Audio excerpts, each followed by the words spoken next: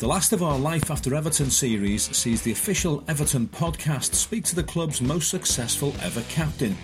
Now, the story of Kevin Ratcliffe's illustrious 12-year stay with the Toffees is well told, a tale of triumph and trophies. But what about his journey after leaving Goodison Park in the summer of 1992? Well, it's certainly an interesting one. I caught up with Rats recently at Goodison Park to discuss, amongst many other things, his time at Dundee, playing against Liverpool for Derby County Reserves, and paying a water bill at Chester City so a match wouldn't get cancelled.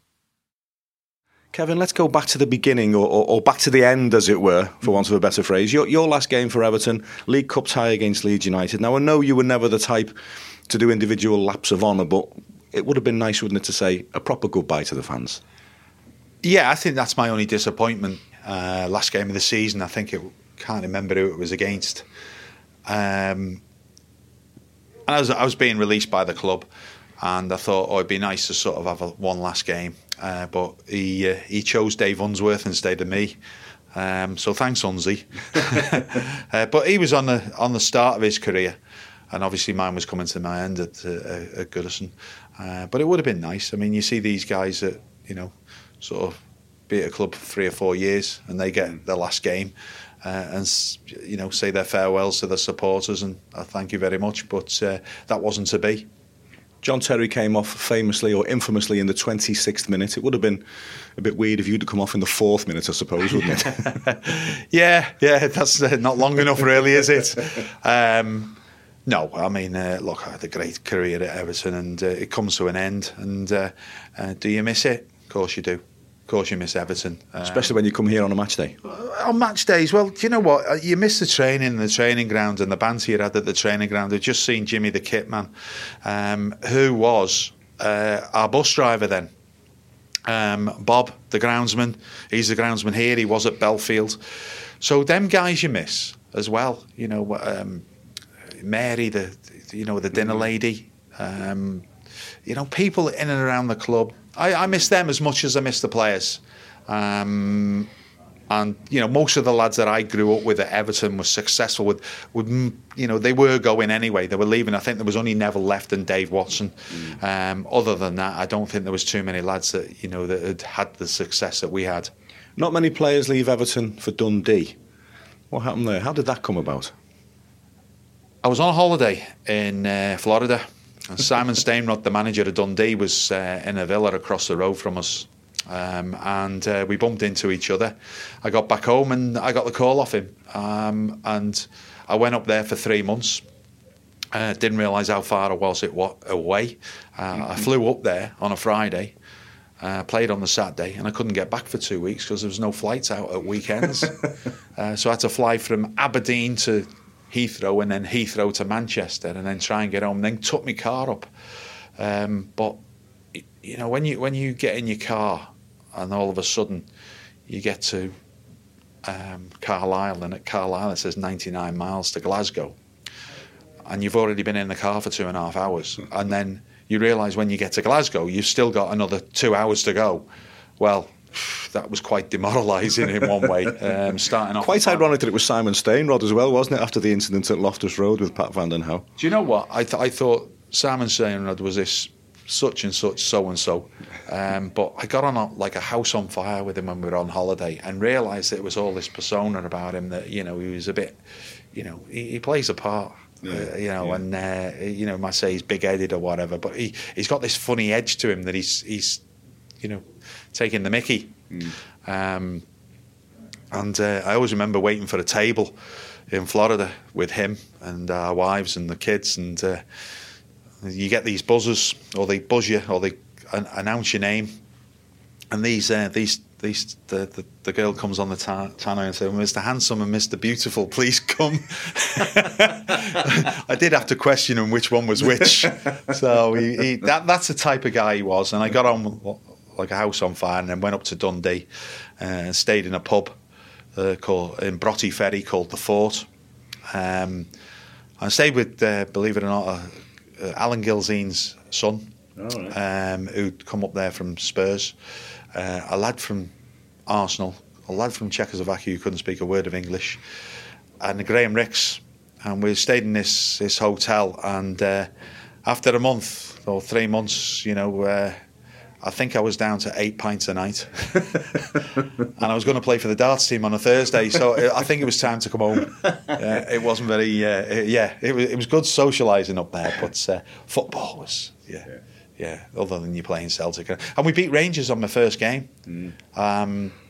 We beat Rangers, but they never lost a game after that and won the league. And I think Dundee got relegated at the end of the season. The move to Cardiff was a bit more logical with you being a former Wales captain. Yeah, look, I went up there for 3 months, come back down, and I stayed at Everton on a massively reduced wage just to sort of play reserve team football and help the kids out. I got the call then from Carlisle, were interested in me, but I got a call because I spoke to the chairman, who was this guy that was Man United, remember him?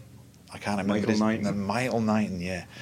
And he phoned me up and he asked a few questions, this, that and the other, what I'd be looking for and this, that and the other. I said to him, I'll give you the ring back. And he went, yeah, not a problem, in a couple of days' time. Who shall I ask for? He says, the chairman.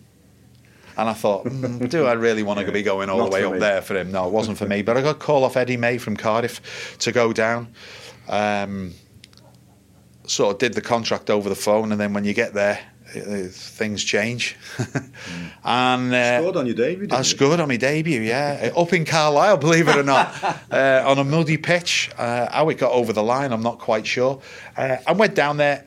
Robbie James was there, Carl Dale and Jason Perry and the lads. And we straight away, Phil Stant. And straight away I seen we had a decent side, great team spirit. Good set of lads. And we went into a position, I think we won the league that year.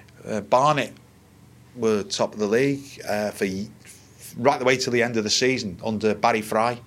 And Stan Flashman was the chairman, and I think Spike Carter played up front. Yeah, we did really well there, and I stayed there. But the owner was the owner of, I think it was a Butlins, Barry Island.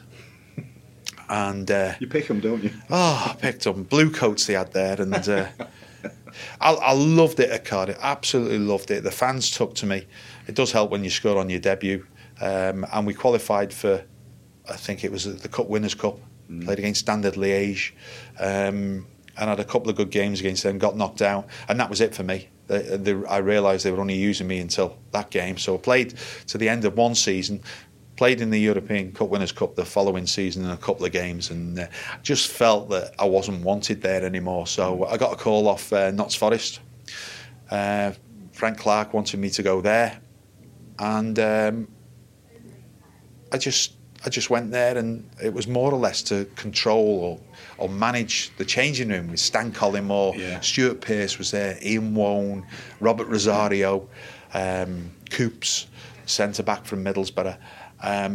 All good lads, but a little bit sort of, like I say, just needed controlling a little bit. And it was the first time I come across one of these fitness coaches who was like, I couldn't believe it.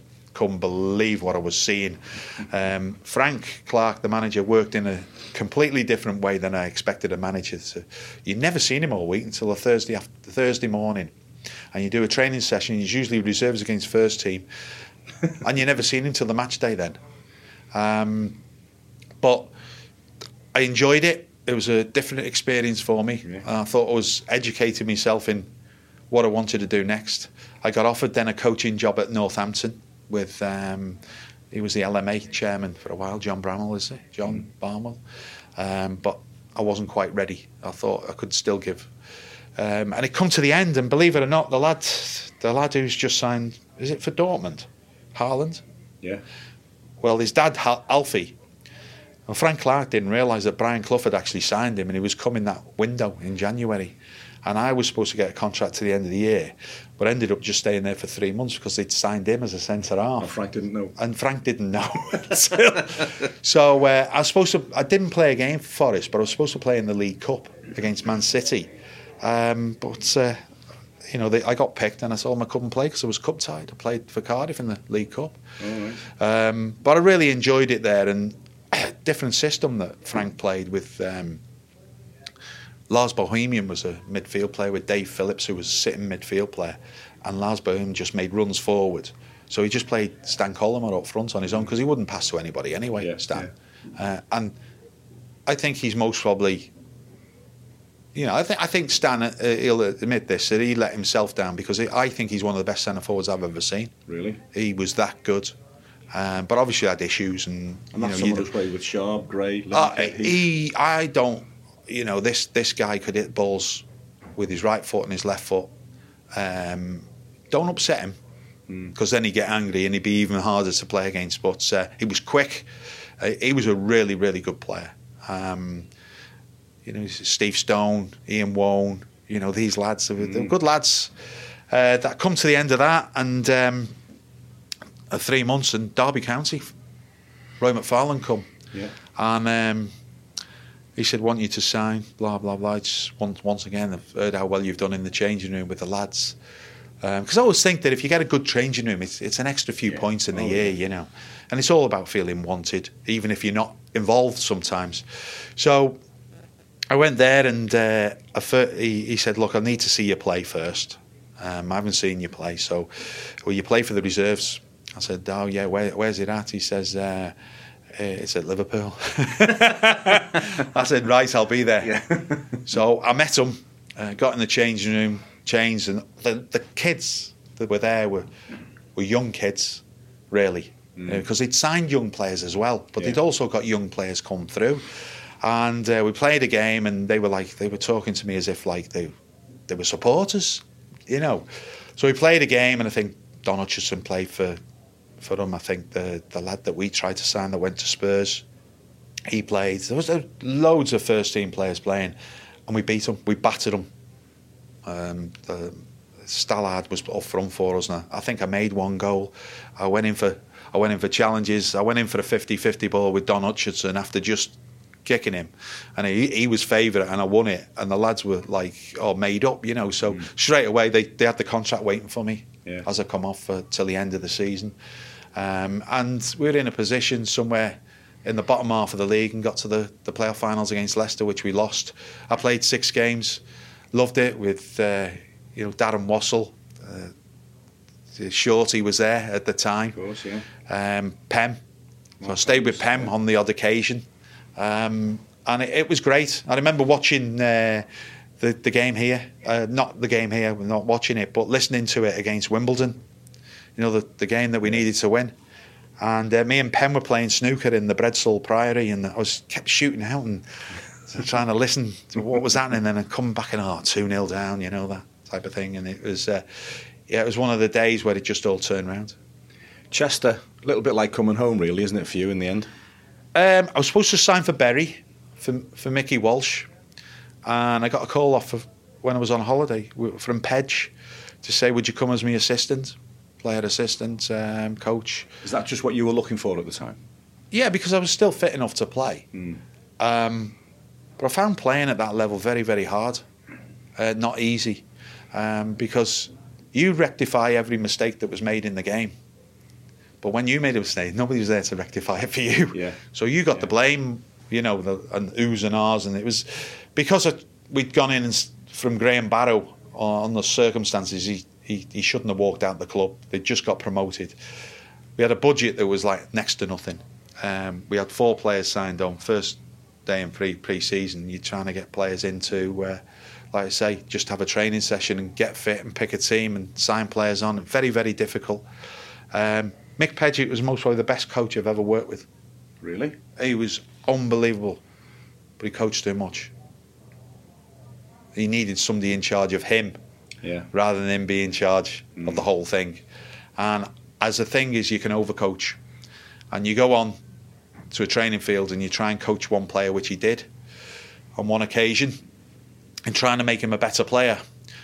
But then halfway through the coaching session, you find out something else that's wrong with the guy, and you try and coach that. Well, that guy then is coming off the field deflated rather than feeling a better player. Yeah. And there was no real fun with Mick, as in, how can I say that, a five-a-side or anything. So when he left, I didn't want to take charge. I just wanted to reassess what I wanted to do. I got offered the job, But I said to the chair, I'm not ready. I'm not going to take over a fella. I feel like going myself. He said, oh, don't go. We want you here. And he put the physio in charge. And that just went.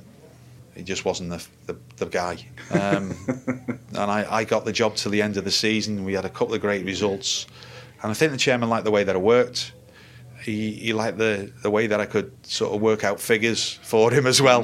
And make money for him, save money. And I got that job. I was there for about 5.5 years in total, and I loved it. The club was brilliant. Yeah. We had this great staff, about 4 or 5 of us, and we used to have a cup of coffee every morning at around about 9 o'clock. I'd get in about 9 and say, right, we're having a cup of coffee. Phone would go, don't answer that. We're having a coffee. Yeah. So first one in, I put the kettle on, and there were about 4 or 5 of us in. That was the staff as well as my coaching staff, secretary, and we'd all have a cup of tea, cup of coffee together, and then we just get on with the day's work. It was just absolutely brilliant, and I still keep in contact with some of them people now. You took Cyril Regis to Chester City. Actually, it was my first signing. I thought as a manager, your first signing's got to be your best. And I'd phoned Martin O'Neill up at Wickham. He was the manager, and I said to Martin about Cyril. He says, I don't know what I'm going to be doing with him. And I was always trying to plan miles ahead to bring players in. And I said, I want Cyril. He said, I don't know if I'm keeping him. He said, but I'll tell you what. He says, I'll let you know as soon as I release him, if I do release him. So about a week or two later, he phoned me. He says, I've just released Cyril Regis. He says, I thought I'd tell you. He says, here's his phone number, give him a ring. I give him a ring. He was in the car on the way back to Birmingham.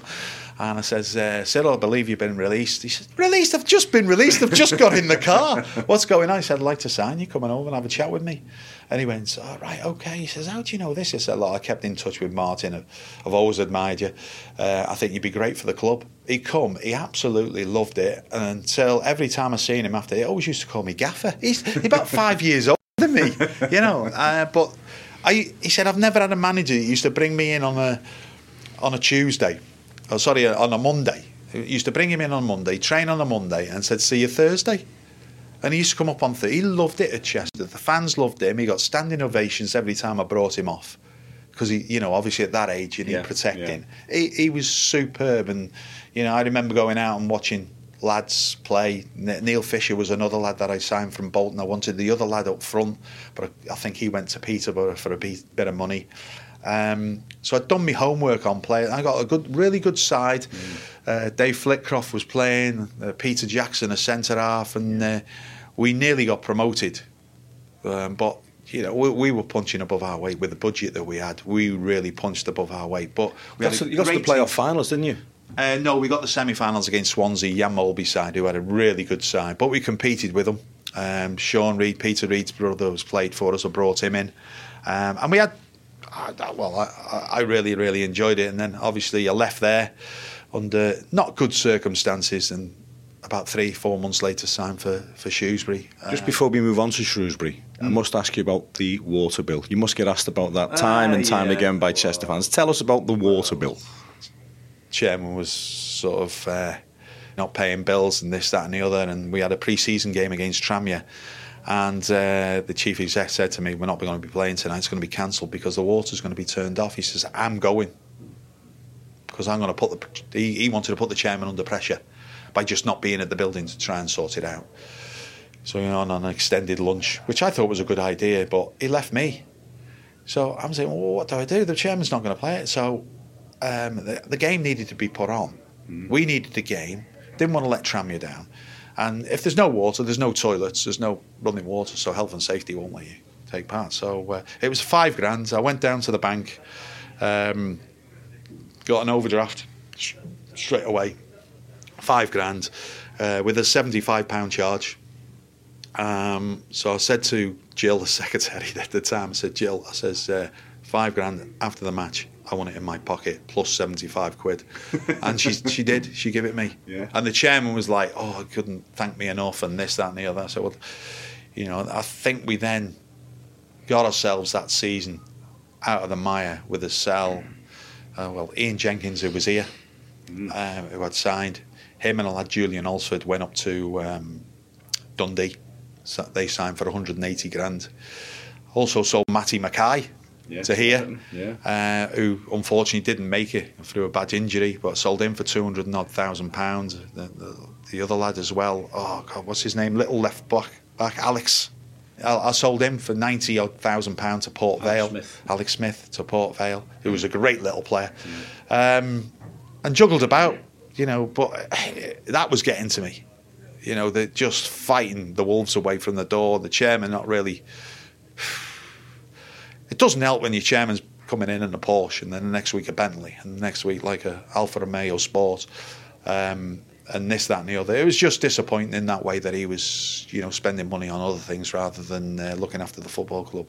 What was it like at Shrewsbury? Was it a better run football club, with all due respect, in Chester? Yeah, but naive. Very naive. Wet between the ears. Everything was done properly, which is good, but it was too good, too nice in the fact that I went in and every player was on the same wage. So first day in, I found this out because I've gone in and I said to the staff who were already there, I just said to them, right, we're on a five-a-side today. I'll just write your best five-a-side team down there. And every one of them had a different team. And I said, where's your best player? Where's your best player? Why isn't he in your team? Everyone has got a different team. And, straight away that I knew there was things that I'd have to upset the apple cart in a way. The chairman thought that everybody, we don't get any, the players from Shrewsbury, they don't, they've not really they've got an academy, but they're not coming through the system. And it was a bit political because they had the Shropshire schools involved with it, and they were part of the football club, and they were playing for England, the Shropshire schools, but not one of them actually made it to the first team. So it was all for Shropshire schools rather than the football club. And they'd had one player that had actually come through the ranks who was playing for the football club, and he was 28. And I said, he's not good enough. But they said, well, he's from Shrewsbury. I said, he's still not good enough. So we had to change that around, and that was the start. After that, I brought in a lad called Ken Roberts, who's played for Aston Villa and manager of Chester, and he changed it all around. He brought Joe Hart, persuaded him to play football rather than cricket, and Dave Edwards. So straight away, there's two lads there that brought in a couple of £1 million for the football club. They actually were coming through the system just as I left, so it was nice to see that was working. The way that we'd set up the youth setup, which was there, and it was a great setup for the type of club that it was. It was already in place, but just needed tweaking.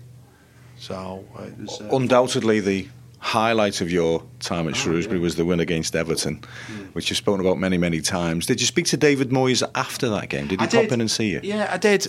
Look, you always have a drink with players. He didn't want to drink afterwards. He just wanted to get off. He was fuming. And he come to tell me that. He said, I'm not happy, Kevin, I can't stay, but thanks for the offer. And off he went. I didn't think it was rude at all. I just thought that, that's part of the game, when things go wrong. And he phoned me up on the Monday morning and said, Kev, he said, I've watched the video of the game a couple of times. He said, I didn't realise how well you'd played. He says, well done to you lads. But unfortunately, we never won a game after that in the league and got relegated. So there's good things, but it turned the club around at Shrewsbury. Club was £700,000 in debt.